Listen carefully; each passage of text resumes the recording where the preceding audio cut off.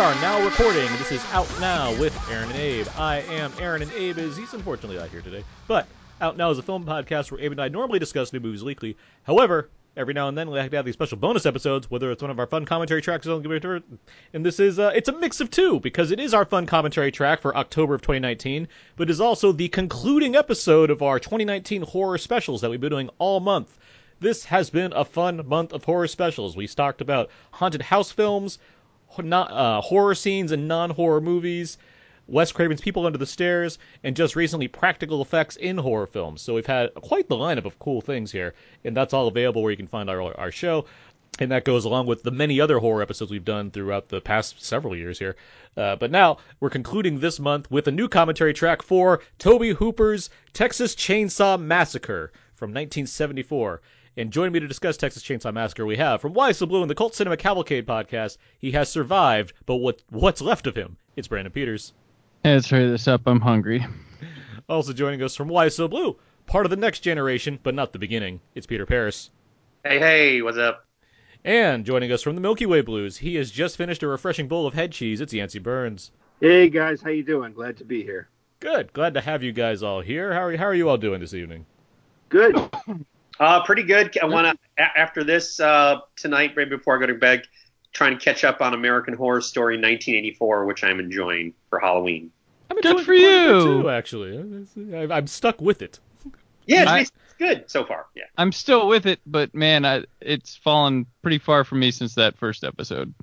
Well, I haven't seen. I'm about to watch. Is it the 100th episode was last? Yeah, I heard that's really good. It's not. I heard that was really good. I'm still invested. So sometimes American Horror Story. Sometimes just like I just tune out and just never finish the season. Like the Apocalypse one, I was like, whatever. I just left. I've done that too. I've had many where I haven't finished, but I feel because it's the slasher genre, I feel like I am going to finish this one. It's having a lot of fun. Anyway, we're not talking about American Horror Story. We're talking about Texas Chainsaw Massacre. But speaking of slasher. No.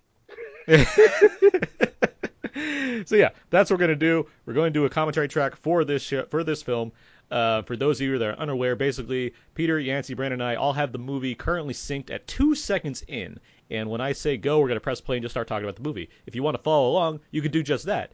And you can do that very easily because it's streaming on Netflix right now if you have that. Or if you just have the movie, because why wouldn't you? It's great. You can watch it that way. And you can follow along with us, and we'll regale you with stories that are all synced to the events of the film, but rarely actually talk about what's on screen. Or if you're just listening to us because you want to and you don't have the movie, whatever, you just get to hear us talk about Texas Chainsaw Massacre and whatever else we talk about. So that's what's going to happen right now. Guys, are you ready for this? Yes. Yes.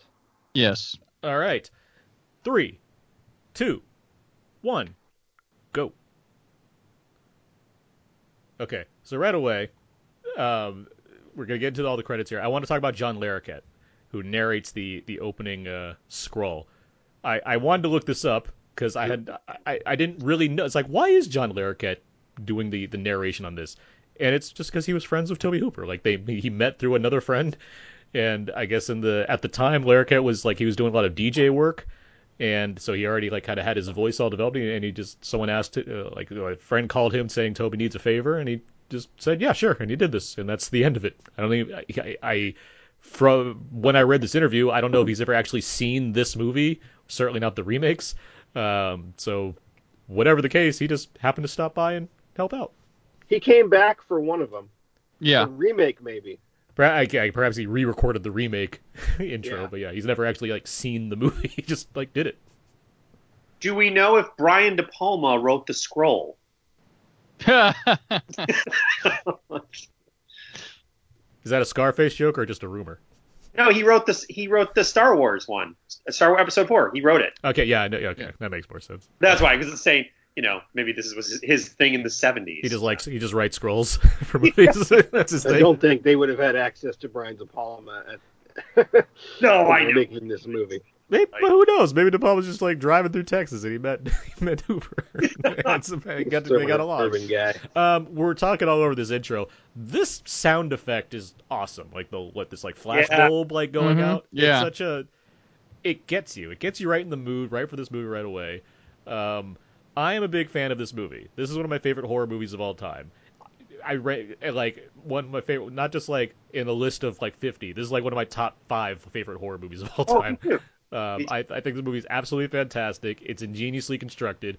It's terrifying without being gory, which is something we'll certainly talk about. And it has so many like great like visuals and ideas for how to present this story of the macabre that I'm completely into it. And it just looks fantastic still too, especially for being like a fairly inexpensive horror film. But how about you guys, Brandon? When did you first see this movie? I saw it in a pretty young age. I was getting into horror because it's one that you hear about and you gotta check off the list. But it was, for me, tough to find rental-wise video stores back in the day because it kind of had a wonky. The first one has a odd home video history. It was once owned. This movie production-wise was once owned by the mafia. Right. But I saw it and man, it left me unsettled in a way that no other horror movie really had before, because I just didn't know what I had seen. It wasn't like everything else. It made me uncomfortable. It was insanity put into celluloid, and it was the craziest thing I had seen. Like one of them, and it's one of my favorites too. And it's actually just really well made for the crap they went through, the no money, just it looks great. And Joe Bob Briggs once was laughed at back in the day when he did Monster Vision, whatever, and I think he showed this movie and he called it one of the greatest movies in American cinema history that had ever made, and they're like, ha ha ha, and it's like, no, it really kind of is. It's quite effective still to this day. I want to get to you guys as well, but what are we seeing right now in this opening credit sequence? Seeing meat packing or close-ups of animals, right? Sunspots. Sunspots? Yeah, sunspot. Oh, yeah, like right here. Yeah, for sure. Yeah, I only know that from the commentary, I think, on the original movie that was done whenever. But yeah, those are sunspots, which led to a whole sort of theory that the behavior in the movie is based on sunspots happening, which is just way too literal, I think. Like solar flares and whatnot, right, affecting the atmosphere and getting to people, making the family go crazy. Yes, not a great theory, but some people look for meaning. Yancey, when did you first see this movie? I first saw this movie. I saw scenes from it in a documentary Universal put out in the '80s called Terror in the Aisles that I was in love with at the time, and I was tempted into renting it. And I watched it with a friend one afternoon on the weekend while eating fish sticks, as I recall. Sense memory there. To be totally honest, at the time, I remember thinking that it was not nearly as frightening as I was worried it was going to be, and that it felt very tame compared to the other. I would have already seen Friday the 13th and Halloween and a lot of other more at that point modern horror movies. So my first viewing of this movie, I was a kid, so I don't know if I understood what the word underwhelmed means, but I think looking back, I was underwhelmed. Since then, of course, I've come to agree with you, Aaron, that it's one of the 5 greatest horror movies ever for sure, and also one of the great American films as well. But yeah, my first viewing was I was probably 10 or something, 12, not old. I believe that armadillo we saw was like something Hooper like just found. They're like, yeah, let's use that. Put it into our shot. Peter, where were you when you first saw this? Honestly, I was pretty old. I think I was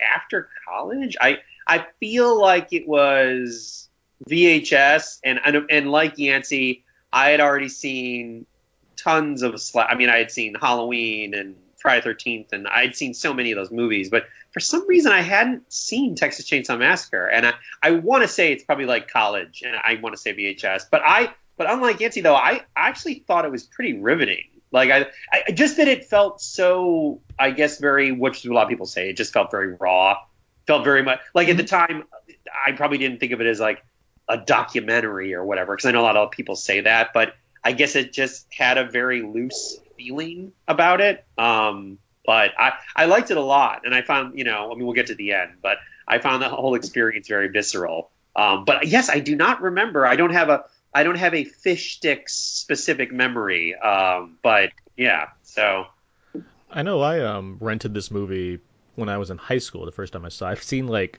I had seen clips of it before, but I'd never like seen it in full. And I was like, all right, let me watch Texas Chainsaw Massacre. And like I saw it on a crappy VHS on like a small TV. But I agree with you, Peter. I was like just taken in by this thing kind of right away. And even this stuff, I'm like, all right, I see what it's doing as far as like setting me up because yes, I had seen like lots of other horror films at that point, but it's once you get to like that iconic shot where it goes under the swing and all that stuff happens, where I'm just like sucked into like the horror of what's taking place and the unknown and whatnot. And then even for a crappy VHS tape with no surround or whatnot, when Leatherface slams that door and yeah. you hear that beat, and it's just like things are turning. That's when I'm like, this movie is getting to me, and I'm just like, I'm scared, but I'm also like, I'm not going to turn away from this. So from that point onwards, like, well, I'm in for the ride on this one. And yeah, by the time it finished, I was like, well, this is fantastic, and I can't like, Well, can I ask a question to everybody? I pretty much I know Yancey's answer, but I started reading and watching, at the movie Siskel and Ebert and reading reviews, uh-huh. probably Back to the Future. I want to say because I'm older than you guys, but I will say that like I was very big into like what Siskel and Ebert were liking, but and I think Yancey has said this before. Ebert has, except for Halloween, he's not a big horror guy. We've talked about this a Mhm. lot on this podcast. Yes, Yeah, Siskel and Ebert, both of them, like they just were not in, especially in the '80s, on horror for the most part. Ebert gave this 2 Yeah, it was a stars. 2-star for him. Yeah. 2 stars. I was like, come on. At the Like, same time, Yeah. I mean, Rian just the writing, like he does admire like the acting in this movie and like the technical craft. Like he does point out the things that he work does. for He him. does. Certainly for something like this, and other like I believe like doesn't he have a negative view on The Shining also? Wait, what did he give The Shining? Doesn't like it. He did it as a great movie later, so he came around He on came it. around He to it, loves but Just the like last Star stuff on Wars, the he left. re-reviewed Star Wars. He didn't give Star Wars a glowing review, and he went back and changed his mind on it. No, Star Wars he gave 4 stars Star right Wars away. gave I four think. stars to. I Did he Yes. give? I Yeah. thought he gave Yeah, a. he loved Star Wars right away. Okay. He loved Star Wars. He thought that the Death Star scene went on a little long, but he still gave it. Okay. Yeah, Okay. but wait, Yeah, so 4 he stars. Ebert's always been 4 stars on Star Wars. changed his mind on he didn't like The Shining. Yeah, he did a great movies piece on it. Same with later like on. Blade Yeah. Runner. Blade Runner, he wasn't that like he gave it 3 stars, I think, but he wasn't like that into it, and then it became a great movie as well. Yeah. Well, I thought it was funny recently, not to throw it into the Scorsese conversation, but there's a video of them defending Return of the Jedi to a critic, calling Yeah. it basically a theme park, where people are like, see, Siskel and Ebert were always. I'm like, whoa, let's not forget their tirade in the '80s with horror movies, where they were giving out people's addresses that made them and public and like Well, Siskel shaming and Betsy Ebert Palmer didn't for do being that. on Hold Friday on. Friday the 13th on their show. Don't act like Siskel these and guys Ebert were. didn't give away any addresses, did they? That doesn't sound Silent like Night, Deadly Night. He posted them on the air. Yes, he was. They were not happy with that movie. like I the, I've never- the producer's address. That I guess that's fine. They were Almost every major critic that was active in the '80s hated horror movies at the time, almost entirely because of the fact that the gore existed. And Yeah. if you look at Leonard Maltin's Movie Guy when that was still being published, he gives most of those movies really low ratings. right. He'll say, "Oh, it's a brilliant movie and performances are exceptional. Unfortunately, it's overloaded with unnecessary gore scenes. 1.5." Like the remake of The Fly, he does the remake of The Fly, remake of The Thing. He gives 1.5 stars. Right. Like, That's what I'm Ebert saying. gave The All I'm Thing saying. like 2 stars. It was too graphic for them, and they couldn't handle it. They didn't It was have a fan it was a bros back conservative then to be reaction on the on their internet part. to call them out, though. So, but I'm just saying. They were against and calling something not cinema or whatever as well back then too. So Getting but see, the thing is, back to Texas Ebert- Chainsaw. Yancey, we Ebert's got reviews Yancey. were This movie's published- 83 Ebert's minutes long. reviews- We don't have that much time. Ebert's reviews were published in those books for years and years, and these movie reviews were always in there. His Star Wars reviews are always accessible. Later, when he went online, his older reviews became available. But I think Ebert at least has had pretty good taste, except for horror movies, going all the way back. Well, even horror movies, he would he's never more argue like that it seems something like he's just wasn't more good. picky. Like He also saw that he liked Iron Man. He gave that 4 stars. yeah, I'm aware he gave Casino Royale 4 stars. Like I mean, as far as his horror taste go, Casino Royale deserves 4 stars. it does. But I mean, he's just more picky when it came to horror because like he liked The Fly, but like he didn't like The Thing. Like I He mean, never wrote a review of The Fly. He said he liked it. Didn't like Dead Ringers. It was the gore that turned him off. Wait, I gotta ask. With the movie, is that guy's the red on his face? Is that real? Yeah. Well, no, it's blood. yeah, Blood. Oh, it almost looks like a strange birthmark. it looks like a weird birthmark. I mean, Yeah. I think that's kind of the point, though. It's just like this is how he is. Let's talk about this cast a bit. We'll get to Marilyn Burns soon because she has plenty to do in this film, but the rest of these people. First up, this hitchhiker, Edwin Neal. He's gross. He's a gross guy. There's a lot of gross people in this movie. There's a lot of like, what's the one actor today who's always greasy and things? He was Jeremy Davies. no, that's from he's the late '90s, early 2000s guy who's always greasy and things. No, he was in what's he in? He was in well, American Paul Made. Dano. No, well, American Made, Three Billboards. He's in that X-Men First Class. What's his name? That's gonna bug me. Oh, the scrawny ginger guy. kid. Yeah, Oh, something. I'm gonna find it. He's in Get Out. Yeah, he's in Get Out. He's the brother in Get Out.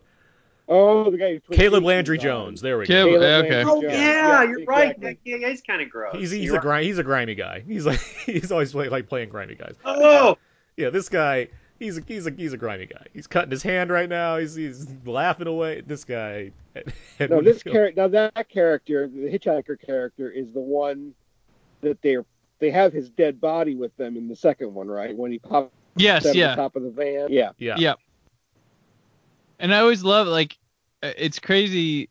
You don't think of it first, but when they boot him out of here, he marks the car with his blood so Yes, the other guy knows who they are.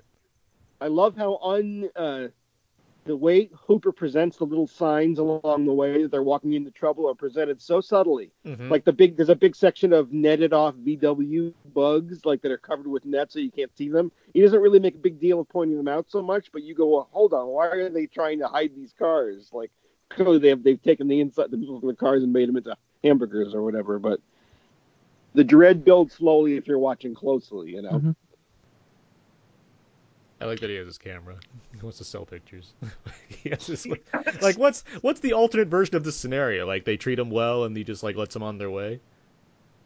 Just What's give him great a is when ride. he comes running back up later, an hour from now. You're oh, that guy, he's part of the family. That makes sense. Mm-hmm.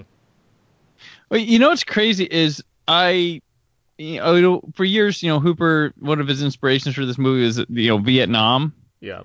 And I was like, okay, whatever, sure. And it wasn't until like this most recently when I watched the 4K of Apocalypse Now that I couldn't stop thinking about this movie. For some reason, it was like really clicking. Like things were. Well, it's interesting you say that because I was going to say, like a few minutes ago, that shot of the opening before the credit, the opening shot of the corpses and that the way the smoke goes through the graveyard, I was like, oh, it looks like Duvall in Apocalypse Now. Right. Yeah. I feel like this movie informed Apocalypse Now to some degree. Like, Coppola had to have seen it, right? Oh, for sure. And yeah. Oh, I know they all. There was a screening of all those guys who watched this when it came out. Spielberg saw it and loved it, which is why he wanted to do Poltergeist with him. Yeah, Mhm. this was really popular. Yeah, Scorsese, I think, That's why I'm thinking De Palma could have just came by and then they're all friends. I didn't know if you were going that deep. Of course I'm going that. We're on a film podcast, sir. I know how deep I need to go for these things. You threw a sir in there. You want a duel? Okay, so Edwin Neal, gross guy. How about Franklin? How about Paul A. Parton as Franklin? I will say this. I know a lot of people get very irritated with him. Understandable. I get it. I don't find myself annoyed by him. He's certainly making a big deal out of things, but it doesn't grate my nerves. Oh, I don't mind Franklin. I mean, he's the kind of character he's supposed to be, but I don't. Yeah, he's much less irritating than the sassy wise ass that we get nowadays, like a Simon Pegg or whatever. I mean, like I don't. Yeah, he's fine. You say people don't like him? I think there's a the things he does certainly like gets on people's nerves. Like, this guy's always complaining and whining, and he's blowing raspberries at one like forever at one point. Also, but before he is definitely a in your. Ah, can we just say That is an art. Somebody should write what? present something like this in a movie without making it repellent to the viewer. Perfectly enough so that you're not disgusted by him, but you get how odious he is. It's like with the little kid and the way the little kid is presented. He's such an awful little kid that if there was too much of him, it would be an unwatchable movie. But there's just the right amount. It's a masterful balance, and Hooper watched it here with this Franklin character, who is really rough. You wouldn't want to be in that bus with him, that's for sure. oh, for sure.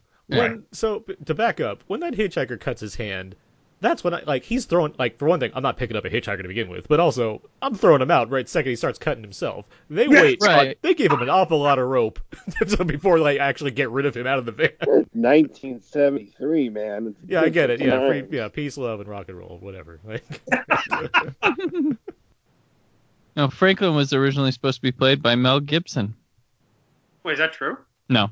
Okay. Shut up.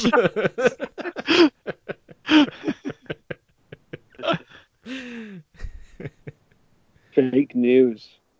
Yeah. No. Yeah. This. The rest of this crew is fairly interchangeable. I mean, they do their job or whatnot, but I mean, the rest of them are... the driver dates the movie horribly. Oh, because of the glasses and the shirt and the hair. The hair, yeah. The sideburns. He's like, just in case you wanted to know, this is the 70s. This is the 70s, yeah. Wait, you don't think they're sort of like that? Okay, not this guy, I guess, but I mean, like, all the youths are kind of 70s. I think they're all kind of dressed. Oh no, yeah, they're totally between 70s. The shorts but and the bell bottoms and what? Yeah, I get it. Yeah, but at the same many time, of those styles came back in some way, shape, or form. Like in the 90s, that girls were dressing like that. Again, because there was a bit of a 70s comeback in style then, but none of that stuff came back. That's a good point. When I see the pattern on the driver's shirt, I am reminded of my single favorite moment in this movie, which I can't help being my single favorite moment. I just want to mention it now because I won't remember when it happens. But when he encounters Leatherface, the shot where he sees him in the movie is the first time he'd ever seen the actor in that getup. Mm-hmm. So his shriek as he's about to be killed is completely real. My friend and I used to sit around watching that over and over, just laughing our heads off at the thought of that. You see what I mean? It's a real shriek. Like, imagine if they pulled that shit on you.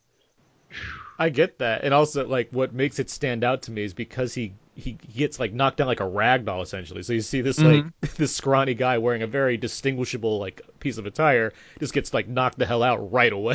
So it just stands out to you. He gets scared shitless. Why is the car wash guy not invited to dinner? Because he's just the car wash guy. I mean, he hangs out. To his trailer. He didn't know what's going on with him. He hangs out. No, he has long hours. He was tired. He has to go home. So we have what is it? I guess Mr. Sawyer. What's his name? Jim Sydow. Jim Sydow's the actor. Yeah, I don't think he has a name. I'm sure he has a name. He does in the second Drayton. one. Here we go. I found it. Drayton Sawyer, they call him. They don't have names at all in this one, do they? No, he's just the cook. I think Sawyer comes in the second one. Because you didn't know when you're watching this movie the first time, you have no idea that he lives at that house. That gag works. Yeah, he just credited as old man in this movie. Yeah. They didn't give him Sawyer name till the next one. Yeah. Right. And then what actor? I don't know if he ever was in any movies other than the first two Texas Chainsaw Massacres. That Jim Sydow. It's good though. He's in Hot Wire. That sounds about right. Yeah, that's got a 4.3 on the old IMDb here from 1980. He was in an episode of Amazing Stories. Yeah. And that's it. Right. Oh, Red Alert. Yeah. Had a big debut in The Wind Splitter. Can I ask a question while we're in this kind of section of the movie before it all takes? Yeah. Brandon had mentioned the Apocalypse Now and the Vietnam thing, and I've heard different reports. I've heard one thing where it was like is either Tobe Hooper or maybe it was Daniel Pearl, but it was somebody who was pretty big, like who worked on Texas Chainsaw Massacre, and it was like when people talk about, oh, it's clearly about Vietnam and being numb to the violence and everything, and some of the responses was like, well, we were just making like a horror movie and stuff. My question to you guys is, because honestly, we're never really going to know. Like, I have no idea. Like, how important is that to you? Like, I especially think with horror and science fiction, when I watched the really good ones, like this, or The Shining, I kind of go, oh, I kind of think the filmmaker is tuned into an anxiety or something that's going on in the era. But other people will be like, well, if that's not what the filmmaker intended, then I guess we shouldn't think of it. I always think that's kind of a like bogus way. I always kind of feel like, I mean, I don't know if it feels like, this feels very Vietnam-y, whether or not they intended it or not. I'm just curious. Societal impact. You might make something that you don't realize you made because you were impacted by the times you were living in. So someone may not go, I intentionally set out to make a Vietnam movie, but they accidentally made something very Vietnam because that's the media they're getting, that's the entertainment they're getting, that's the stuff that's inspiring them at the time. They just don't realize it's influencing their work. Beyond that, though, I mean, Hooper. That's exactly right, Brandon. Hooper has said many times that he was very directly influenced by just like what he was seeing in the government at this point, between Vietnam, the Watergate thing. Like, there's all of that's intended on his part. But yes, I agree with you, Brandon. I mean, as far as the culture just reflects on you, regardless of if you intend to use it or not. It's subconscious at that point. Like you're adding your whole. I'm curious. Pete and I have talked about this for decades now. My thing is always, well, if the movie plays well without my knowledge of that, what does that mean about the movie? Mm-hmm. Do I need to know that to get the movie? Do I need to be aware of what Vietnam is? Like, Pete, when you say, we've been talking for years, when you say it feels Vietnam to you, obviously the era is the Vietnam era. You can tell by the clothes and stuff. But what is it about the movie that feels to you like it reflects on Vietnam? Are you asking me or rhetorically? Yeah, no, I'm asking you. Oh, I mean, to me, because obviously I was pretty little, so I don't really remember Vietnam or anything. I'm not that old, but I guess to me it's more about there's news, there's history that exists. Right. I think of the numbing to. I think about how people in the 70s. I thought I heard that was the first war where people would see the news and they would see like violence in bodies and stuff. And so a part of me feels like this movie with the slaughterhouse and everything, they're kind of putting our face into that. That's the kind of stuff I'm thinking about. Does that make sense? Speaking as one that's younger, but was at the time in high school was studying like our English teacher, we had a whole like program about Vietnam War specifically. It wasn't a war; it was a conflict. Okay, right? just going off what I was learning at the time, and then watching this movie around the same time, it's like I get it because there's a lot of disorientation, there's a lot of, we mentioned the numbness to the violence, but just seeing even just the implication, which is mostly what's going on here, implication of violence and horrible things happening, the kind of dishonesty going on throughout the mood is it's very evocative on purpose. Like I can't say that if I saw this movie in '74 in theaters, I'd be like, well, I definitely think I know what Tobe Hooper's going after at this moment, but like watching it and like feeling informed enough, like I get where that comes from.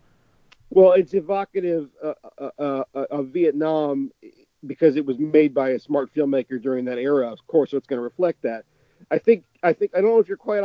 My take would be that I don't think the idea of violence or sudden violence or horror, I think that was not something that was new to anybody. I think everybody's father or grandfather had stories about stabbing a Nazi to death or watching a guy get his guts blown out. The viscera of that. What was new at the time was the thought that America would actually send young people into a slaughter for political gain reasons and not for heroic reasons. That's true. So that's what's going on here. The Sawyer family is treating them like they're just cows to be turned into meat. There's no sentiment at all. That would be the idea, being that the American the government was feeding American kids into this system for insincere reasons. And the result is brutality and just no mercy in all of this. I mean, it's a number of things that all kind of add together to give you that. Oh, that's disgusting. That whole nest of spiders. Oh, gosh. Yeah. Well, also, if you look at it, you know how I don't know Vietnam. Well, I mean, I didn't grow up in then, but all I know is my studies, history, media.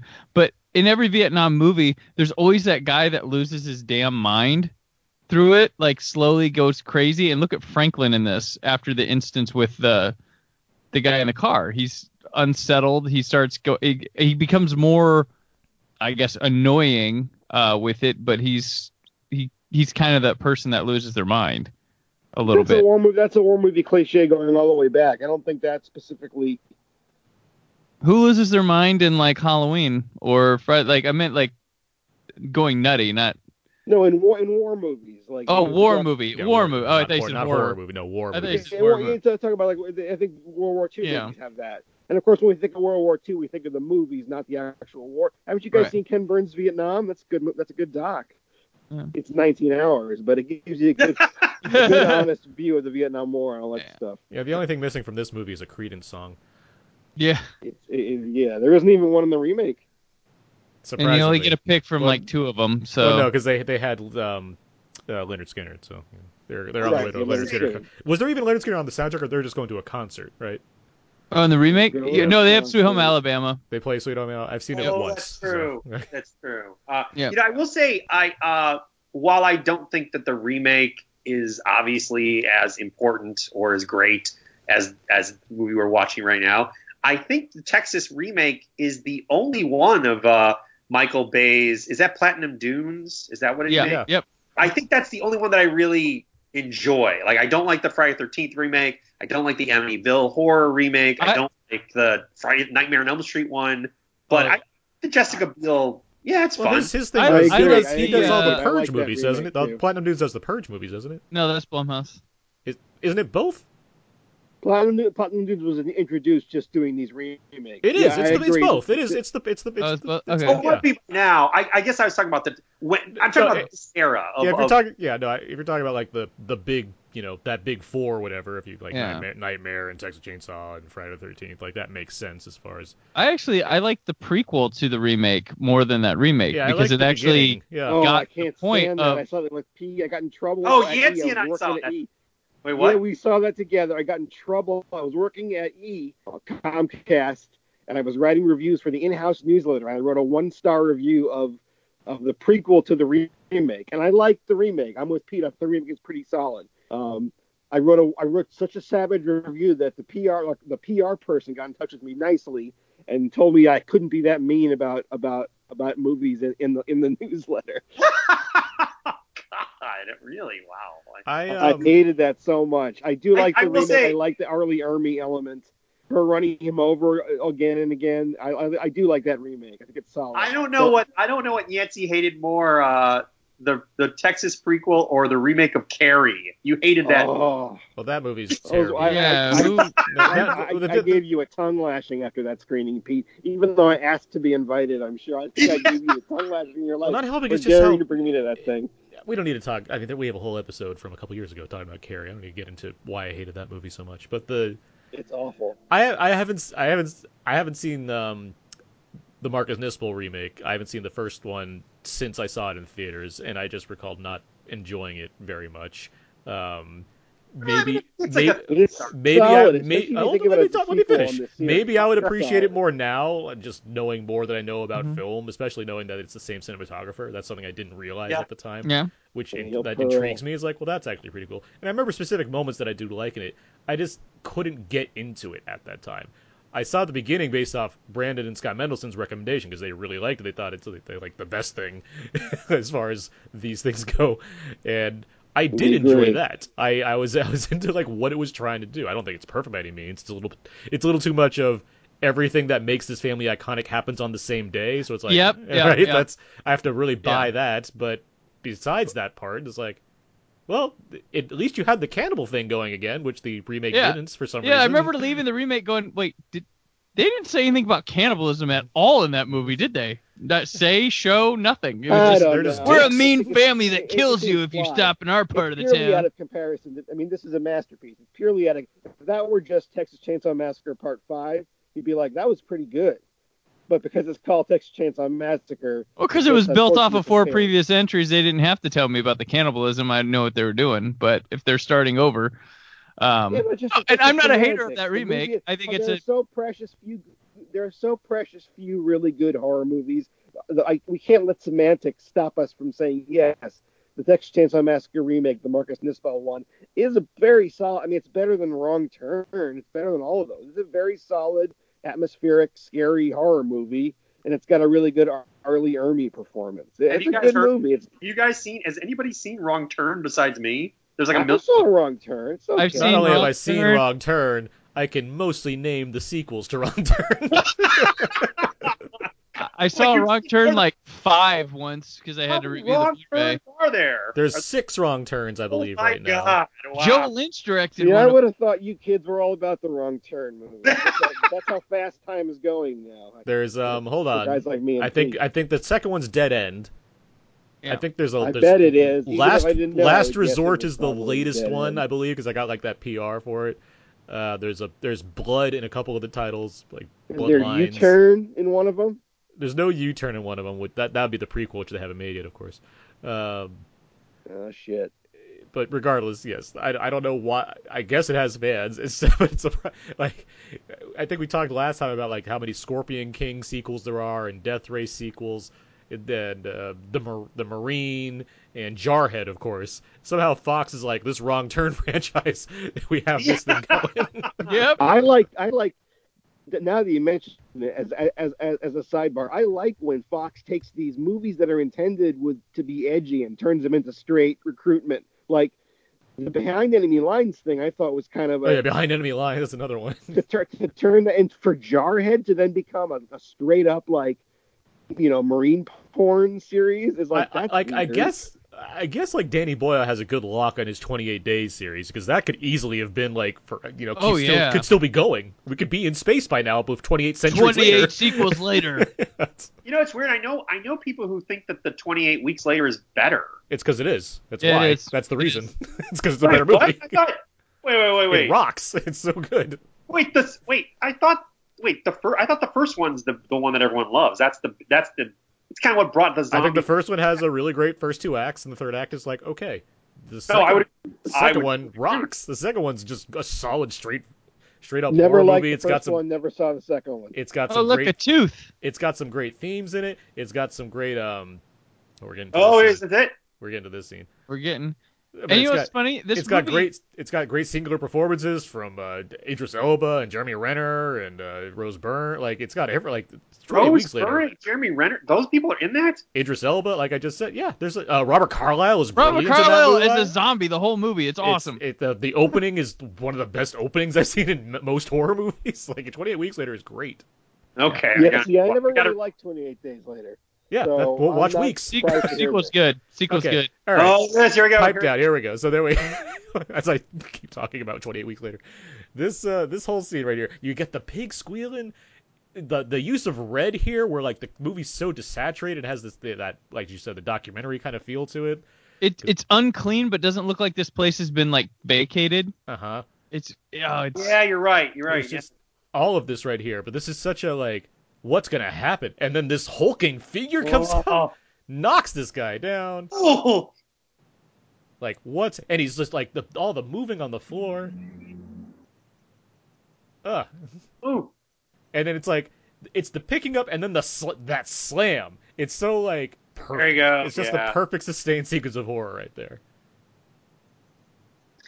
It pretty much builds and builds at a certain point, and when you get to Leatherface, this is the shot chasing too, her through right? the woods at night, Yeah. you've got straight. Oh, that shot is great. He repeats it in the remake Because it's such Daniel a Pearl. perfect shot, this low angle tracking shot where you're not getting too many tracking shots at this point. Like there's not like Well, I love those far shots of the van driving. Those are pretty, where it's like real little.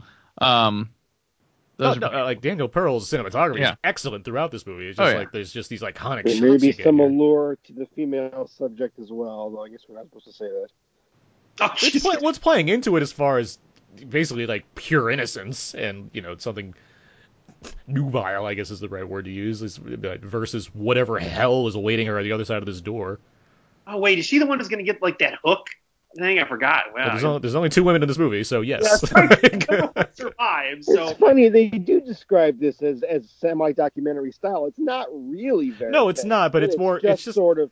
It But doesn't that tell was you like that was the yeah, 70s it just though. happened. it's the same with like French Connection, where it's like it's not a documentary, but something Right. about just the grittiness of it just made people think, yeah, it's like a documentary style. I don't know why that became Well, a it's fad. not- of a thing. It was handheld and close up. Like, I mean, normally you'd set a scene, you'd have you try to get as much action in one shot as you could. oh, So like it wasn't as cut as much, Well, and there's these are no- in your face. Is there music here? I don't remember. I have it muted, but Not here, it's, no. No. Is Yeah, this- because it's just sort of happening. You're getting It's kind of the launch- the flashbulb sound though in certain places. Yeah. It feels documentary because there's no Hitchcock twisting it up to make it more suspenseful than it is. They stage it in a way to just make it feel like it's just happening, which is why Leatherface just pops out, grabs him, and slams the door. It's like that's what you would see if you were there. It wouldn't be a more dramatic reveal. It would be a weirdly minor key reveal like that, if you can call that minor key. Well, we It's- relish it's- in this and call it beautiful. It was down and dirty and more raw for the time. Not just this movie, but like French Connection and a lot of the stuff. Like even Bonnie and Clyde, that's entering that realm. Well, of that's the beginning of that era. Yeah, it's I the mean, beginning. I mean, you get it with you get all this- these. the new Hollywood stuff. That's all. Yeah, right. The Godfather. Like I mean, even the classy films weren't that way. They were breaking new ground and showing us a new way to that's look at all, I films. think, attributable to the Vietnam thing, really. I was about to say though. Yeah. I was about to, because you have this kind of like guerrilla style filmmaking in the same way that like newscasters are just like doing whatever the hell they can in the midst of this, just crazy insanity going on around them. like what this is it. So is this just like a? I mean, I'm trying to think practical reasons. Like, is it just that they collect all the bones or something? Like, what is this room for? They're weird folk. I mean, it's same as like Psycho and every other thing that tried to imitate like Ed Gein, where it's like Oh. they just have Mhm. shit flying around because they're crazy people. Like, some of it's clean, some of it's This not. is the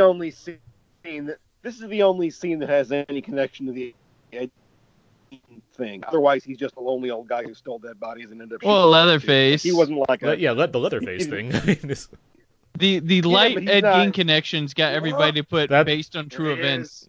This Yeah. is great. I remember Well, I yeah, liked but there was no. It was just Ed Gein was just an old farmer guy whose mother died, and he kept her. He kept her corpse, and then he went out and dug up other corpses and cut them up and had sex. He went to a pharmacy or something, and he shot an old lady, and he brought her home and did it too. And they came along and found in the plate when they walked into his Here place, comes it was this this House hook. of Horrors. The Here House goes. of Horrors. But Oh, he was just a docile old freak. There was no Texas Chainsaw Massacre. It was in Wisconsin. But that scene of the people of all the junk in the bones is very Ed Gein. I like how many people think you actually see the hook penetrate her It's in just this movie. like, That's one of the most. just like Scarface, where they're like, yeah, we saw a chainsaw go through a guy's arm. No, you didn't. Yeah, no, you Like, didn't. it's all very edited. Yeah, it's A lot of like it's people so look funny. away at those I thought, Scarface. I hadn't seen it in a long time, and I thought I saw that. I thought like I got some like because I bought it at Walmart when it came on DVD. I thought I had like an edited version because it was from Walmart, and I was like, well, wait, they never really did show that. So we're watching right now this woman that's been hung on a hook, seeing her boyfriend get chainsawed. But we're not seeing any of the actual violence. It's all implication. It's still terrifying. Like, what is well, going? also Halloween's not that gory either. Nope. Like, not really. I mean, like they're No, the slashers don't get gory. I mean, these movies don't get gory until Friday. Really, that's the one that's Friday like, 13th, let's go yeah. for it. Let's That brings Savini into the fold. let's have exactly. Let's add Savini. We were just talking. You guys weren't on it. We were just talking about that on Practical Effects horror special. But yeah, Savini comes in. It's like, yeah, we can. I got some ideas. what year? What year is Halloween? Which This- Savini was Halloween a 78, war this is photographer 74. in Vietnam. Just saying. When's Friday 13th? 80. 80. It was filmed in 79, released in 80. And it was a pretty big hit. Oh, it was huge. Yeah. It was the next step. See, like Halloween was laid the blueprint for everything, but like Friday was the one that everybody started cashing in after. But it was one of like And Craven's on the 20 that side came because he out has there. like he has Last House on the left and he has The Hills Have Eyes. They're not like insanely gory, but they're certainly violent as well. So then you have what's it? Sean? Is it Sean? Who helped produce Last House? Is that Sean Cunningham? Sean Cunningham, yeah, Yeah. him and Craven Yeah. were buds, and they were making porn and stuff together, and they made Last House, and then Hills, and then Which Ebert loved, by the way. Ebert loved Last House on the Left. He loved, yeah.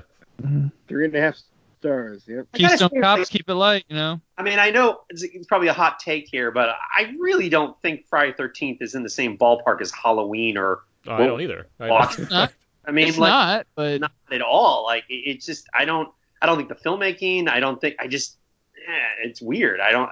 And it's strange because it's very like the guy with the hockey mask is almost more iconic than even Michael Myers. Like, it's just that is so much what we think of with slasher. You know? he had 8 entries in a decade. Yeah. It's just like Jigsaw now. I mean, where that was year after year. I mean, these things stick out for reasons. Do you think those are good? The Saw movies? I personally am. It's weird. I have a lot of opinions about the Saw movies. I don't like any of them. Aaron goes to every one of them. I've seen every one of them. I can tell you everything about each one of them. I can tell you the plot. I don't like any of the movies. Yancey? I think 6 and 3 are fine. What? What do you think of the Saw movies? I hated the first one the first time I saw it. I still think it has the worst basically the huge plot point that it is avoided by camera angles. The two guys, we never see that the body is not breathing because the angle is never on. If you haven't seen Saw, I'm so sorry, but it ends on a reveal that works for a lot of people, but it only works because of the camera angles that were used throughout the movie. Regardless, I saw it again, and yeah, it's got some grungy charm. I bought that Blu-ray for like $20, the whole series, and I watched like the first 3 or 4. And all I can tell you is that there were some enjoyable scenes and some overall enjoyable movies in there, but it started to really become awful when a certain character entered. I don't remember what character it was, but I checked out about halfway Probably through Hoffman. Costas I Mandalore. That's don't probably, remember anymore because it was so. All I remember now is kind of like not liking any of them and thinking it's not just because It's not just because I don't think. Yeah, to me there's some clever scenes obviously, and they have an appeal. These breaking your way out of these scenarios things like the Mark Wahlberg one was pretty good, or the Donnie Wahlberg Right, yeah. one was pretty good as I recall, but it left so little impression that I love the absurd continuity throughout them and their dedication to making all that work. I gotta applaud them for just the ridiculousness of it.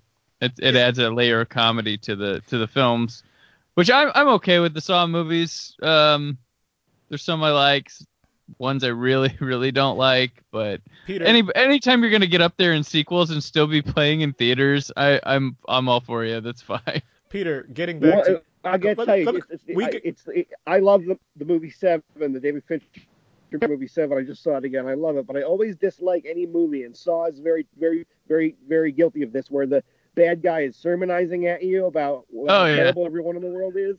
Tobin Bell tells you how awful people are, and it becomes sort of like, well, go fuck yourself. I'm not gonna. That's watch everybody wanted to be. It's like a 5th generation hand-me-down Hannibal Lecter is what it is. It's exactly what it is, Brandon. That's exactly what it is. Aaron, Generation Hannibal Lecter. Okay, so not enough about Saw. Getting back to this, we're gonna Chainsaw. We're gonna watch. Yeah, back to Chainsaw. We're getting to Kirk getting his here due we go. here. This guy's in about 30 seconds, when this guy sees Leatherface, he's actually seeing him for the first time. They didn't know it was going to happen. So when he shrieks, it's an actual shriek, as you would react yourself. It's coming up here somewhere. What's great about this whole sequence is that we've seen everything happen so far. So now this guy's, he's gone into the house, he's gone past the door, he's gone to the room with the hook in it. It's like, what's left at this point? Like, what other horrors can be discovered? Well, there's his body, and she's alive. There's some great jump scares in this movie, and then he just comes there. Watch Leatherface. Real. That's real. Wow. The shot before he hits him with the hammer is him seeing that for the first time, not knowing. Did they just go? Never All you're having gonna seen do is other see her things in the see her in the cooler. That's all you're gonna see, and then they're like, "Go get him, Gunner." Yeah, imagine you've never seen that guy in costume before. It's this great stuff. But look at that. Watch Gunnar Henson right here, because this is great. Where he's just done this thing again, and now you just get focus on him for a while, and just Doesn't watch he him get sad or something? Wait. It's just it's this I mean, you talked about childlike innocence with Franklin. It's the same with him. It's just what am I doing? I guess, all right, let me think about things. I don't know. Yeah. He's processing something. I don't quite know what it is, but he's I think just it's partly inherited from Frankenstein, the Universal Frankenstein movie. yeah. There's a lot of that. The man-child sort of whatever. Mm-hmm. But I think this is the first scene where we realize, okay, this is some kind of complex character and not just a monster. Yeah. We're going to see more of him than just killing people. Usually in these movies, you just see the guy, the Jason comes out of the shadows and stabs somebody. It's over. You don't see Jason go back to his shack and sit down and open a beer and just sit there. You would never see that. There's not a focus. There's some kind of humanity going on here.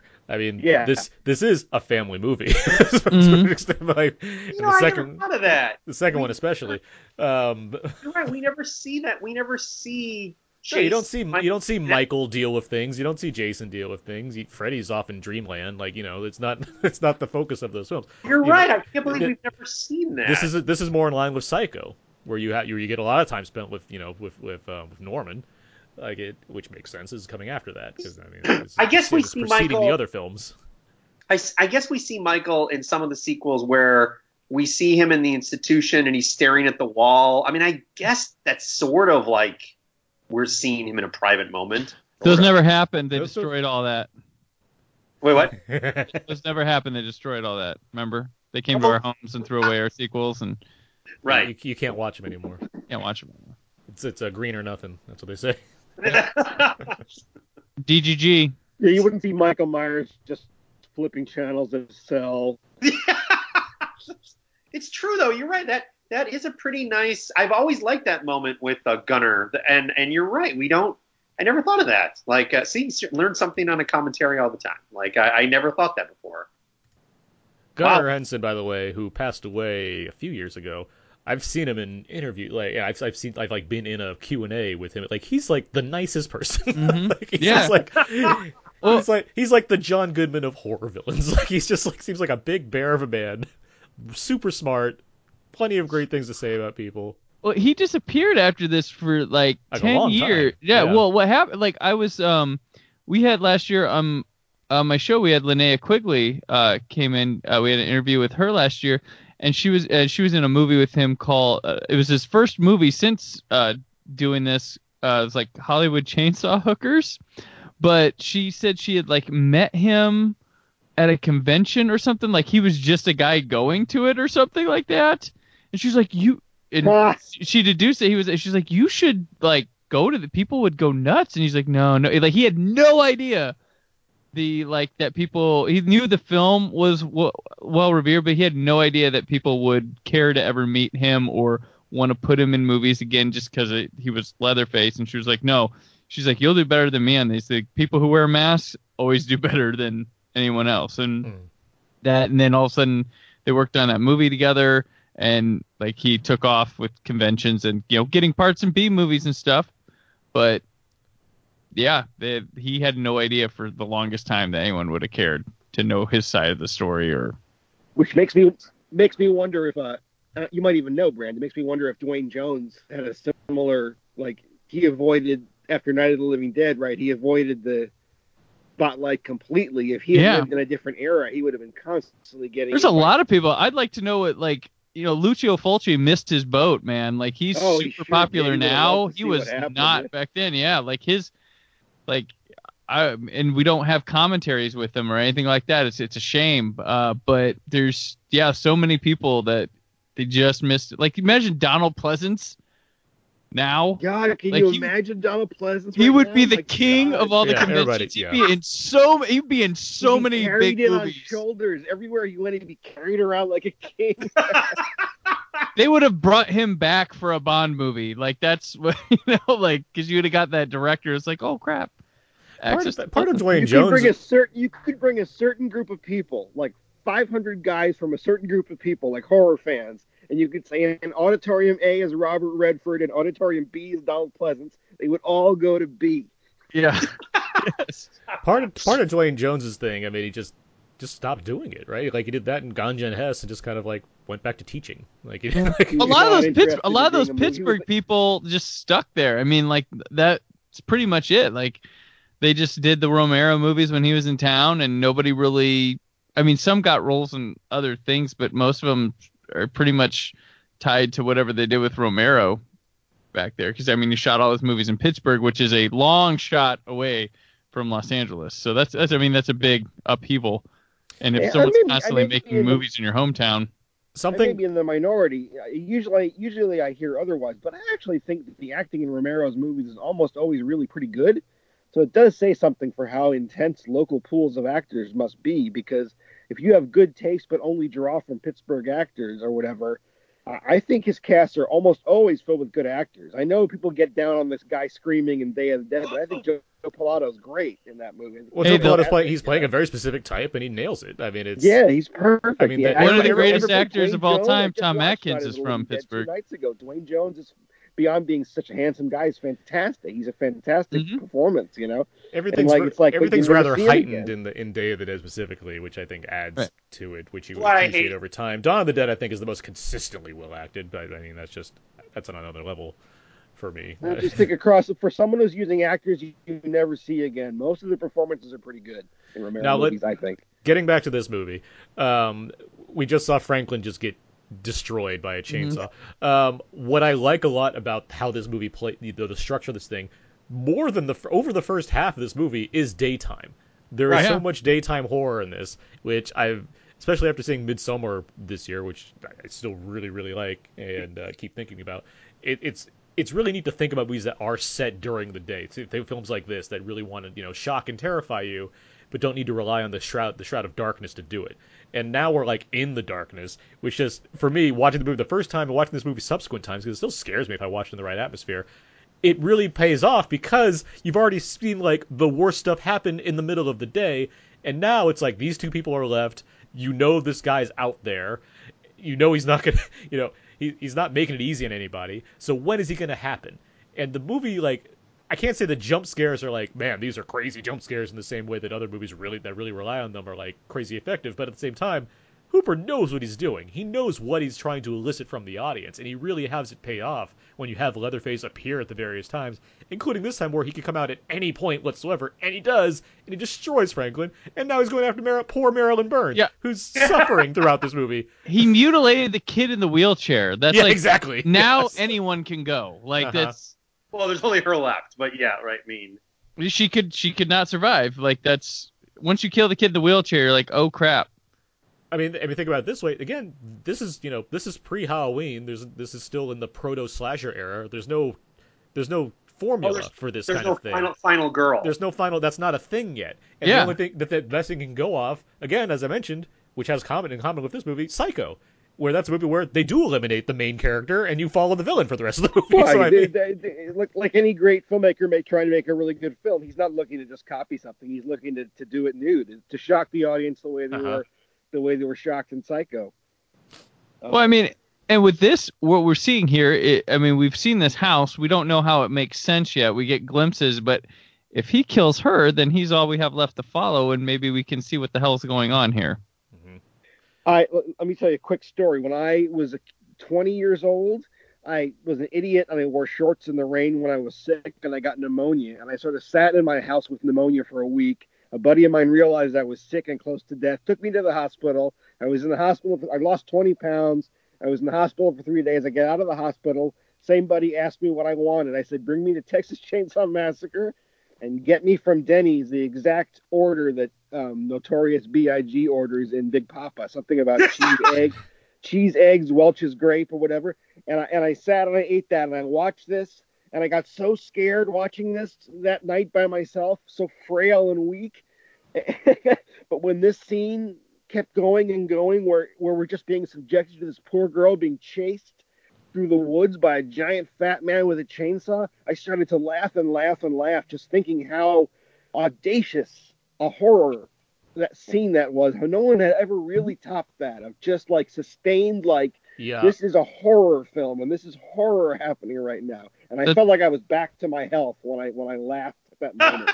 This whole There's this, a- this there's whole that- sequence with Marilyn Burns is crazy because for one thing, she's getting like real cuts and stuff because like there's a mix of fake blood and real blood because of all the things she has to run through and all this thing. But just the logic of that's being shown here, where she goes into this house hoping for sanctuary, doesn't work, guys still coming after her. That whole thing of her going up the stairs with like no time to think about anything but jumping out that window. You don't get this often. Like I don't see that like so like the such, in iconic such jumping out intensity. the window, Aaron, because they replicate that in every Texas Chainsaw Massacre Yep. movie. Mm-hmm. This scares me. Like, Some it's even one- have it's- people jump on Ferris wheels. It's but yeah, I okay. digress. We don't need to talk about that movie. It's one thing to have like a stalker with a knife or what have you, like slowly coming at you or coming out, jumps out at you. The idea of a crazed person with a chainsaw sprinting after you, that gets to me. Like, I don't know how to stop that. Like that's like, what is my solve for this situation beyond continuing to running for my life forever? Apparently. Yeah. Yeah, it's true. You're right. He's not slow. No, it's not mysteriously pops up in places that you don't expect. It's I'm gonna keep chasing you, and you're just gonna have to deal with it. Wait, would we say that Jason runs? He No, runs. walks. No, He no. power Jason. walks. Jason runs in 2 through 4.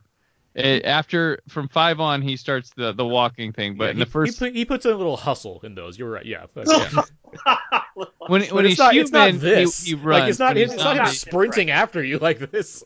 No. Like I said, he puts in a little more hustle. Well, I mean, Leatherface. here's the thing. Jason Leatherface runs, is doing like but marathon runs. Leatherface is a big dude huffing around. Yeah, he's There's Bowser. a difference. Yeah. Yeah. Jason's pretty just tall and just concise. Like stocky. Leatherface Jason's is like stocky. out of control. Yeah. I can't imagine how. Wait, what's this actress's name? Marilyn what? Marilyn Burns. Burns. Like, she just has to be in this scene so exhausted, so out of control, so like, I mean, for what her head state would have to be for a person who's just undergone the last, whatever she's been running. Like, just crazy. Oh, wait, Aaron said you were going to say something about her. What? Well, we're talking about her now because she's basically the focal point of the rest of this movie beyond the Sawyer family. I mean, it's just much like we were talking. I think we were talking off air or something about Shelley Duvall. Like these things, like Mhm. there's not enough credit given to like what these actors have to do to like keep a sustained level of This is the toughest acting. yeah, like just putting all this physical work into these kind of performances. Like it's easy to say they just scream and run, but like there's exhaustion here that you can feel. You can see that happening in the face of this person right now. Like it's all there. And But here's the thing too. When you're on your edge of your seat and you're like transfer, that means her performance is outstanding. If you're with her, she's selling it, and I mean here like this is tougher than any like A-list dramatic role there is probably that year. it's certainly comparable at the very least. Like there's different motivations going on. There's different things you're trying to pull out of yourself to hold on to something like this. But it's physically taxing. It's hard to be convincing because I mean you can go horribly wrong with something like this, and I it doesn't get the respect because the genre never gets the respect. Wait, so did she ever do other stuff? She had a cameo in Texas Chainsaw Massacre: The Next Generation. So she didn't really become a big actress or anything. No. Is she still around? No, she passed away in 2014. Yeah. Oh, okay. Oh yeah, I forgot about all this. We have to. I think there was one other significant role she might have Oh, had. this is great. Where he's gonna put the bag over her, and she's like, Helter "What?" Skelter. Oh, she did come back for Texas Chainsaw 3D. Yeah. Or was it not Arc? Well, no. Could it be? Because I know Gunner's in it with like archival footage. She was in Eaten Alive with Toby Hooper. Oh yeah. There we go. Yeah. Future Kill. She's in that. And then didn't have anything till Texas Chainsaw Massacre Next Generation cameo. The reveal too that like this old man is in on everything. I mean, it's like nothing stops here. So cruel. Yeah. When you don't know that that's supposed to be his brother or whatever it is, it's such He's- a cruel moment. Yeah, and just watching him like hit her with this broom, like It's and just this look on his face, like it's just so grimy. His hair just messed up, and just the way he's holding everything. well, just a guy like that adds an unpredictability. If he'd look like in some way like I don't know stronger or something, you just know what that guy's able to do. Him, you just you have no idea what he's capable of. Just the weird, the kind of old, kind of not lanky, got that goofy smile, like Yeah, you don't know if he's like an old folksy guy or if he's some kind of menace. yeah. We talked about the remakes a bit. What do you guys think of the sequels? Texas Chainsaw 2 is amazing. Yeah, it's I great. love that one. Huge fan. It's really good. Yancey, you like that one, right? Chainsaw 2 is great. I saw it again recently. In my heart, I love it as much as this one. I don't know. I guess I'd have to argue this was better, but I do love Chainsaw 2. Yeah, I agree with Brandon. That's a great picture. And boy, is that every bit as graphic as this is not. It's got one of the best It's- jump scares of all time too. Yeah, when Oh, Leatherface. At the record vault. The rec- Holy yeah. shit. the record ball, So good. and Bill And Moseley that is character, fantastic. That Chop character Top. is so great. Chop Top. My Yeah. goodness. Who is It's- away at Vietnam at this point, right? And Caroline Williams Yeah. is interesting too. She's not your typical She's like great. actress you She's put in terrific. that, but she's great. That got the worst reviews when it came out. Siskel and Ebert, one Oh, of course. star. Mm-hmm. It's a terrific movie. Like, how could people be so turned off by the bad Friday the 13th sequels that they're totally turned off to the possibility that another sequel might be good? It's And a embarrassing wild to Dennis look back on some Hopper, of those. wild Dennis Hopper performance in there. But I mean, it I'm is. the Lord of the Harvest. Regard, Yeah. I mean, reviews aside, I mean, it's not surprising to me because it almost feels like Toby Hooper's daring critics to like do something about this. Where it's like, look at us, look at our ridiculous movie with our Breakfast Club spoof poster. It's a movie. It's a movie that needed time for appreciation. It kind of like I it. loved it. I saw that before I saw this for sure. And I loved it from the first time I saw it at 13 or whatever. So I'm probably wrong about the ages that I saw these, but I loved that from the first time when I saw it. I saw like, he's still hitting her with the broom, by the He's way. still hitting her. It's terrible. Like, And Savini did the gore for Oh, the yeah. effects Boy, for the that second gore one is too. Like And the opening Tremendous. stuff on the freeway is so like wonderful. Oh, the opening bloody. thing you mean? Or Yeah, Yeah. with the two guys in the Corvette that's or such the whatever a great the convertible. gore effect that they pull off. It's a great. there is And it's nothing like that movie. There's I a don't lot of think. legit scare because it is You're like right, Brandon. I'm not gonna say It's got a really potent taste to it. It's very different than this. It's yeah, much more directed. it's very and- specifically trying to be the opposite in a lot of ways. but it's so good and it's so horrifying in its own way, and because it's so still subversive. It's still like smart trying and things. It still has Toby subversive, yeah. Hooper being creative. It's not just a matter. I mean, he's certainly not rehashing it because it's an entirely different story with different focus. But like it has so much going on and it still is. It's still, as I was saying, it still is scary. That opening sequence, it has like madcap humor, but it also like Leatherface is terrifying in that opening sequence Yeah. of that movie. And would you underrated. would you compare it to? And I'm just thinking of this because I was writing the Terminator review. Would you compare it to something like whatchamacallit, Aliens or Terminator 2, where it very much is a different kind of sequel than the original in tone? Yeah, I At think the that's ends valid. more, think I that's valid. suppose. Like, yeah, as far as going off of the original and doing, moving into a just new territory altogether. Of course, yeah, it fits that mold. This is a great shot. I like this. Yeah. There's so many great shots in this. We're talking over so much of the like production aspects of this film. well, I could see the alien thing there because when they do the third one, I mean, they kind of go back to basics and just try to make a solid thing that resembles the first one. Is that Leatherface? Yeah, that's Leatherface. That's the one with Ken Foray in it. I And like Leatherface. I like the third one. yeah, Okay, third one's good. good. It's got Solid. what's his name? From Lord of the Rings. Viggo Mortensen, yeah. Viggo Mortensen is Mortensen, so yeah. creepy in that. What- Yeah, Which Leatherface one is is good. Renee Zellweger? That's the Renee beginning. Zellweger. Or sorry, that's the next generation. That's pretty bad, as I recall. That one's the fourth one. one. Yeah.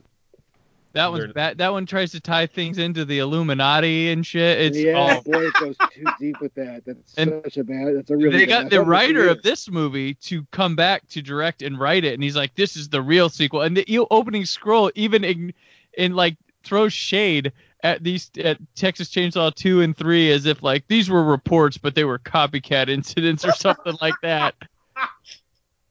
Well, I was at my horror trivia team met last week, and I was there with my wife. And one of the teams, very smartly, they all came as different leather faces. There was like 8 leather faces, all very well done, sitting next to us. And one of them was Leatherface with the brace on his leg from the third one, and I applauded him, and I made sure to tell him that's cool. Because he wears wears a brace on his leg in the third one. That's how you can sort of hear him coming in the swamp or whatever. Gotcha. Which one? Which one? Oh, did you see the other Leatherface, the more recent one that was a prequel to 3D? First of all, I liked 3D for what it's worth. Oh no. I liked 3D. Leatherface, I saw it, and boy, I can't remember. I watched it. What a yawner! It's 3D is so much better because it at least has energy and it's pretty good comedy. I would say. Yeah. I couldn't get over 3D's lack of math. It just. Oh no, that's part of the fun. That's part of the fun. But that's. I mean, I can't give it that like unintentionally like look how stupid we are kind of thing. It's like no, I just don't get. Well, the funny thing with that one is exactly Alexandra Daddario does just about. Alexandra Daddario does just about everything but take her top off in that movie, and then like months later, True Detective, there goes her top. Like it's like Texas Chainsaw is like a natural wonder, and she's wonderful to have as the lead in that, and the twist in that is great. The big line that Pete loved at the time is great. That it's not a great movie. Yeah, that line's great. Yeah, that's a great. Like, get 'em cuz or something like that. Yeah, that's a great line. Like I like that. I'm not saying it's a great movie, but I was pretty entertained. Yeah, it was one of my worst of that year. That I think, and it's pretty good. Wait, what? Isn't William Forsythe in that? Is he in that? I think like as the cop or whatever. No, he's in the Rob Zombie. He's in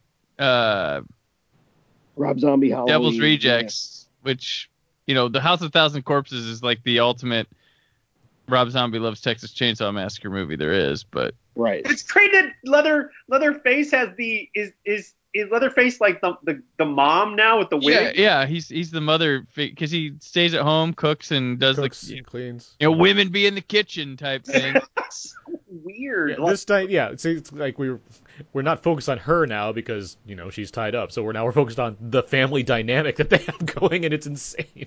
And there was nothing like this. This blew my mind that we were like, you're sitting here watching all this and just like, should I be here? Like, how do I help her? Like, what is? It's so uncomfortable, and you want it to end, and it's like, well, now I don't because I appreciate the movie. But when I first saw it, I was like, I didn't know how to handle it. I'd never seen anything like this. Yeah, and now they bring down like their Nosferatu grandfather down from the top of the floor. Yeah. It's like, where is this going? Strangely, the movies of the era that this kind of reminds me of are like John Waters movies. In a certain way. Especially these scenes, which are really just half a step above black comedy. Well, yeah, at this point, I mean, that's clearly where Hooper wanted to ride with for the sequel, where it's like, well, let's explore that Sawyer family more, obviously. Like, that's the next step here. I gotta say, and I'm sure I'll lose my movie cred for this. I'm sure Aaron would say I've lost it a long time ago. I've never seen any of those real Waters movies. I've never seen any of those. I've seen, of course, Hairspray, but I know what you're talking. You're talking about like the ones with Divine and everything, right? Well, Divine's in Hairspray, but yeah, I'm talking about the 70s ones. The one with the is it Pink Flamingos or Flamingos or Polyester, Desperate Living? Are they great? They're really good movies? They're really good movies. Yeah, very, very good movies. Waters is just not my thing. Like I've seen about Serial Mom. I've seen more of his '90s stuff than anything because I've seen Pecker, I've seen Serial Mom, I've seen I like Crybaby. Actually, I like that one. Trust me, it's like it's night and day. You have to see the pre-Hairspray ones. I love Hairspray, but the ones he did before that, he's a much more interesting underground filmmaker, and some of those movies are really intensely. I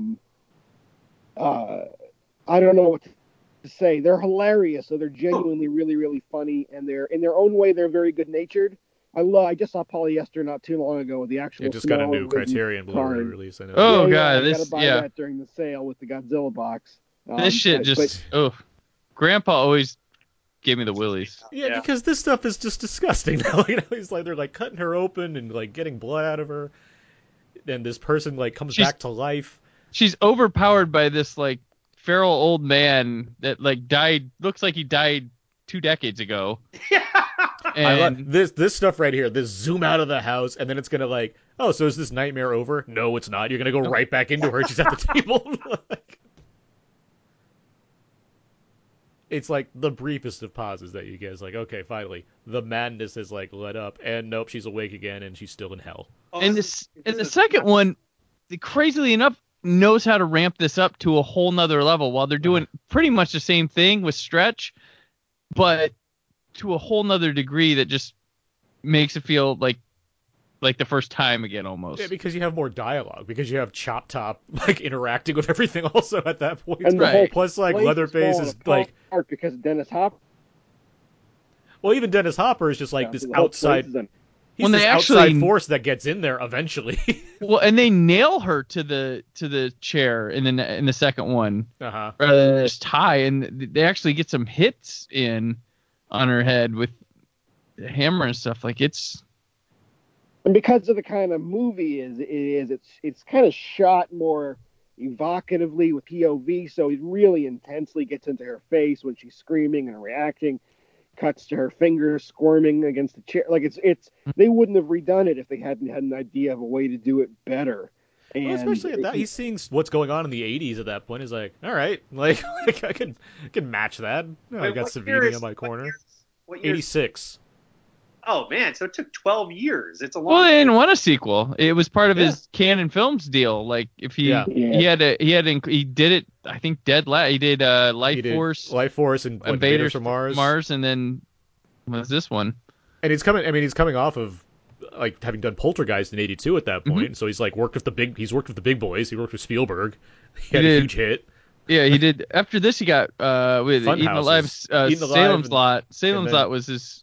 Oh yeah, Salem's Lot profile. I've never seen that. Is that good? It's pretty. I mean, it's got some creepy stuff. It moves really. It's 70s television, so it moves slow. But there is a like a film cut of it if you want it shorter. But it moves pretty slow. Yeah, we talked about television. It's pretty damn good though.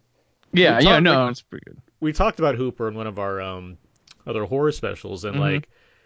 Yeah, the tail end of that career, not too great, but I mean that run from this movie like onward, there's a lot of just really cool and interesting stuff there. I'm a huge fan of the Funhouse, so is Jimmy O. Yeah, Funhouse is great, and Poltergeist is great. Poltergeist is obviously a classic. Wait, I thought people said he didn't do Poltergeist. They're wrong. They're dumb people. No, I thought everyone said Spielberg actually did it. That it's just because they're wrong. That's people who haven't watched other Tobe Hooper films. Yeah.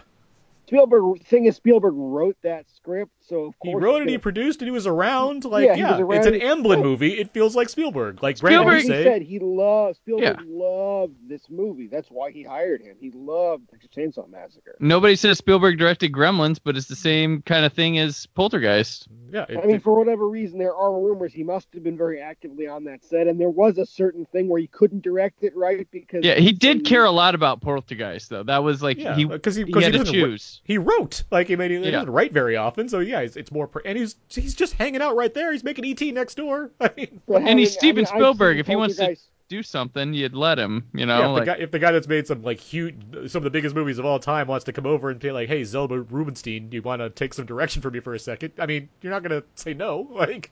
And Hooper's a humble guy. He's a quiet, humble guy. That's interesting. Spielberg really did shepherd a lot of. I mean, so it's like. Zemeckis, Dante, Hooper, like a lot of really, got a lot of really creative people like to produce their film. Well, yeah, he's a creative guy. He's not going to find yokels to do his movies. Who did Explorers? Is that somebody? That's Dante. That's okay. All right. Like I'm trying to think of other. That's not Spielberg though. Joe Johnson? That's a Spielberg guy. Wait, yeah. Did he produce a Joe Johnson? Is the Rocketeer Spielberg? Well, I mean, he came out of working for Spielberg. No, Explorers is not Spielberg. Yeah, no, it came out of working for Spielberg, but it's not a Spielberg production. But isn't it but Back to the Future? Those are. I thought it's Amblin. Those are Zemeckis. Zemeckis is like Spielberg Jr. Like that's. Yeah, I think the sort of grand finale for the Amblin era is Roger Rabbit, which may be it's probably the greatest, certainly the greatest Amblin movie, I guess, not counting Spielberg's own movies. Yeah, a lot of that You stuff, think Battery's Roger not Rabbit? included, and Goonies. Okay, let's dial it back a bit because we have like 5 minutes of this movie left. We're getting so much torture has happened to this woman, like right now, sitting at this dinner table, and and again, the camera doesn't let up either. In the midst of like showing you these horrible people around her doing craziness and being goofy or whatnot, you get these extreme close-ups on Marilyn Burns' eyes. And it's like, that can't be comfortable to have to film. Like, keep your eyes bug out so you can have a camera right there, inches away, where it's not digital cameras, it's film cameras, where they like have to be intensely right on them to, I guess, evoke the sunspots that we were seeing at the beginning of the film. Like, there's so much here that's just because, yeah, this will be intense. This will make an audience squirm. Like, there's a lot there. Can you imagine like being? I mean, because we said that it had mob ties. Can you imagine reading the script for this though, and being like, and then this happens? You're gonna film this? Like, it just must be so weird. Oh, that's right. It was the hammer, right? Yeah, this is the word. Like, where Leatherface is like, all right, Grandpa, hold the hammer, and you're gonna hit the girl on the head. And then the hammer keeps dropping, but like still hitting her. It's like, this is all brutal stuff. It feels genuine. Like that's the Yeah, which I mean, it's not a Oh. real hammer they're knocking on her head, but I mean, given the circumstances of the filming and like, there's a lot of pain being felt, regardless of how intentional or how many props they're using. Wait, so this isn't in the new one, right?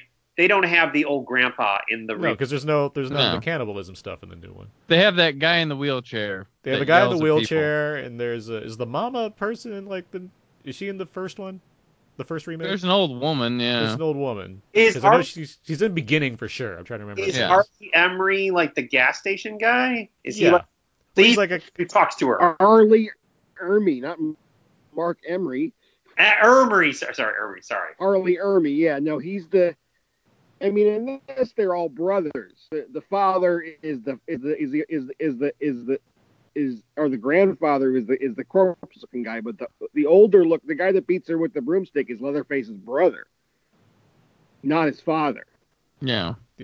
So I don't know. all that in mind. I mean, the remake is still more of like a remix than like an exact 1-to-1. Which is that's why great. I think It's daytime works. now. Yeah, it's Yeah, back in it has the daytime whole again. idea of the scary Arlie Ermy brother character who is abusing his sheriff badge, which is great. It's like a Stephen King thing or something. Well, that's the only thing that's scary in that movie to me. That's the other thing. Leatherface isn't scary to me in that remake. That was a big problem I had with it. It's not as good as this. Almost Well, of no course horror not. movie I mean, is as good yeah. as this. But This is like- as I said, there aren't enough really good horror movies for that to be dismissed because it's called The Next Chainsaw Massacre. The title shouldn't Sure, be and enough. again, to dismiss I saw the it movie from 15 years ago pantheon. at this point, so like if I see it again at some point, maybe I'll have a new appreciation. It takes Here we 80 go. minutes This of your is- life, Aaron. This is some shit where he just keeps slashing away at her yeah, on he's the still back, cutting her in the back. Leatherface is again there they do chasing again in after the her. and she second can one. barely move. Like, Isn't he slashing away at her in the Yeah, second one? that's what we're just saying. Yeah. He's slashing her back right now. Again, it's repeated. It's Oh, it's- strange. Wait, is this going to be the truck or well, let's see? Wait. Yeah, the truck's coming. Uh, He's gonna get Ermied. Oh. It's like the dummy they use for this too is perfect. And if there's one, I mean, I know, Yancey, you've talked about things that make you laugh. This makes me laugh. Oh, the this guy, yeah. truck driver gets out, sees the Huge. situation, he's like, "Oh hell no, I'm out of here." It's like, Oh, no, shit. thank you. This that's is great. Yeah. Oh hell no. Black Maria. yeah, there was a Black Maria edition Blu-ray when Yeah. one of these came out. They came in the truck. Wait, why doesn't he take off on the truck? Why isn't he? What? Leatherface is not upset. Like, because there's a guy with a chainsaw at his door. Adrenaline. I don't know how you're acting at this point. He's a giant guy himself. Got some tight pants. I like this. Throws a wrench at him. Oh, it hits his leg. Oh, Yeah, he gets a little bit of oh, a. He gets a boo boo. Some meat. That's the only really gory shot in the movie, isn't it? Yeah, yeah. Well, he has the brace. The only one that's explicitly gory. Well, And yeah, does he have truck a brace driver's in like, he doesn't he's have a outta brace here. in the second one, does he? truck driver's out of here at this point. He is gone. He is running. He's out of here. This truck comes up. Is like, I don't know what's happening right now. This whole this is the last 2 minutes of this movie, and it's still insane. I love how just no conclusion there is except for get the hell out of here. Get on there, Jesus, get on. Oh, take off. I like how we don't even need to see the truck driver. He's just like, get whatever. Let's go. Oh. That's true. That's good. That's and true. It could end here. It's like, look at this horror that's happening. But instead, let's get this abstract dance number. I love this. It's a wonderful, wonderful close to this film because it's like this is just the madness in visual right here. What did we just see? This is a pretty good representation of what we just saw. Wow. Wait, so this is a brilliant ending. It's just everything about that thrills me. He's just spinning in circles of his chain. There's no, let's see what happens to Marilyn Burns. There's no, let's see what's going on with just whatever. And I want to know. He's a big kid. He's a big kid swinging his chainsaw. Uh-huh. Now I'm curious how the Jessica Biel one ends. I think it's more pat. It's there's a Blair Witch inspired scene where there's investigative footage that goes in the basement of the house and Leatherface knocks him over. Yeah, it's kind of lame. Because they kill Army, they kill Arlie Ermy, run him over a bunch of times. Jessica Biel gets out of there. Leatherface comes out he's cut off his own arm at that point, hasn't he? Something like that. She cuts his arm off. Oh yeah, he cuts his arm off. But he still pops out at the last second to try to scare Jessica Biel. Chops it with she has a hatchet and she chops his arm off. Yeah, but after she's driving off, after running over Ermy, he pops out again. He's like, I'm still around. But then then it cuts to the documentary stuff, and it's like, oh, he's still in the house. Blah blah blah. It's a good movie. Not great, but it's good. So so everybody here, I'm assuming we all think this is an incredible landmark movie. It's a masterpiece of horror. It's. Yes, that ending is. This whole movie is one, but just how you close something like this. No movie would do that now. There's no movie that's going to be let's just have the villain no resolution whatsoever, just a sort of abstract dance number that's taking place. No movie that was decided on by committee, certainly not. Mm-hmm. Just all around good. Oh, there's so many things. He wanted to make this PG. He thought he could get away with a PG rating. Well, that's why no gore. Yeah, he thought because there was no gore in this movie, he's like, we can make this PG, can't we? We can get by with that. They did not agree. The title was originally going to be Head Cheese, till they changed that one. Because he made a film before this called Eggshells. I'd go with Head Cheese would go with Eggshells. That fits. So is Leatherface worth watching? I've never seen that one. Oh, Steven Dorff's in it? It's not good. It's not good. Peter, no one should get excited because Steven Dorff's in the Leatherface movie. It's not like he's going off somewhere with Sofia Coppola with the Leatherface movie. Oh, I did like it. Hey, he's great in True Detective. Come on. Yeah, he's good in things. But this is audition for True Detective is that Leatherface movie. If I'm saying Leatherface, I'm not thinking, oh man, they got Dorff in this. But Yancey, you would actually say that you would put this and the second one on equal footing. They're both just in my pantheon. It's closer than most people would like to think. Exactly. Agreed. Exactly. Right. Aaron? It's a highly enjoyable feature. At the same time, it's it's the kind of favorite versus best type of situation where I put two next to it because they're very enjoyable films to watch as horror movies, but in terms of what's the best movie of these, the first one is easily the better of the two films, but there's still so much working about it in the same way that I don't know, Evil Dead and Evil Dead 2 work so well together. Well, I watched Texas just now on Shudder. I know it was on Netflix, but I watched it on Shudder. And so after I finished it, Shudder recommended Revenge, which I've already seen and I really liked, Slumber Party Massacre, which I just saw, and Mandy, which I have not seen. You didn't see Mandy? Mandy? Oh, man. Have you guys seen it? Yeah, Mandy's great. Mandy's awesome. I haven't seen it, but it looks great. I saw the trailer and it looked great. Oh, you'll be Yancey. You'll be all about. It's Mandy. no theme park, I'll tell you that. Well, I gotta check it out. It's a great mix of mood piece and like 70s grindhouse stuff. Like you'll be right into the vibe of that film. Nicolas Cage trying. I mean, You ripped my shirt! to be fair, Nicolas Cage always tries. It's just the movie around him is not always good. Yeah. Regardless, we've talked about this movie. We're well past the end of it at this point. It's only 83 minutes, so I knew we had to like kind of jump in and talk about as much as we could to pack in as much information we can about the Texas Chainsaw Massacre, which is wonderfully spelled chain space saw for this one, while the every other one since then is correctly spelled chainsaw. All of that in mind, this has been fun. Where can people find more of your guys' work online? Brandon? Why So Blue, you can find my written stuff, and Cult Cinema Cavalcade is my podcast. We just recently had a month of horror features. We just did two. Recently did Pieces, which is a batshit crazy slasher film that I think everyone should see, because it's exactly what you think it is. I watched that on. I borrowed that from Yancey. I like that movie. It's great. Peter Paris, where can people find more of you? I am at Why So Blue, and you can follow me on Instagram and Twitter at Pajamo. Yancey, anything you'd like to plug? Pieces is great. Were you talking about Pieces, the weird slasher movie? Yes, yeah. Yeah. Well, I have to read those pieces. I haven't read them or heard the. Anyway, Milky Way Blues, more coming soon, I promise. Thank you guys for having me. For sure. You can find me at Wheel of Entertainment and WhySoBlue.com, and on Twitter at AaronsPS4. You can find our podcast over at iTunes, Spotify, Stitcher, and Audio Boom. You can follow us on Instagram, Facebook, and Twitter, and all that. Yeah, that's gonna do it for this special commentary episode. What's next? November? What do we got? What's November have in store for us? What commentaries can we do? Frozen. Frozen. Talk about Frozen. Let's see. 20 Bridges? Is that just a movie in my mind? Something starring Jeff Bridges. So, we'll talk about Arlington Road. There we go. What year is that? 98? We can celebrate the 21st anniversary of Arlington Road. But yeah, we'll come up with something for sure.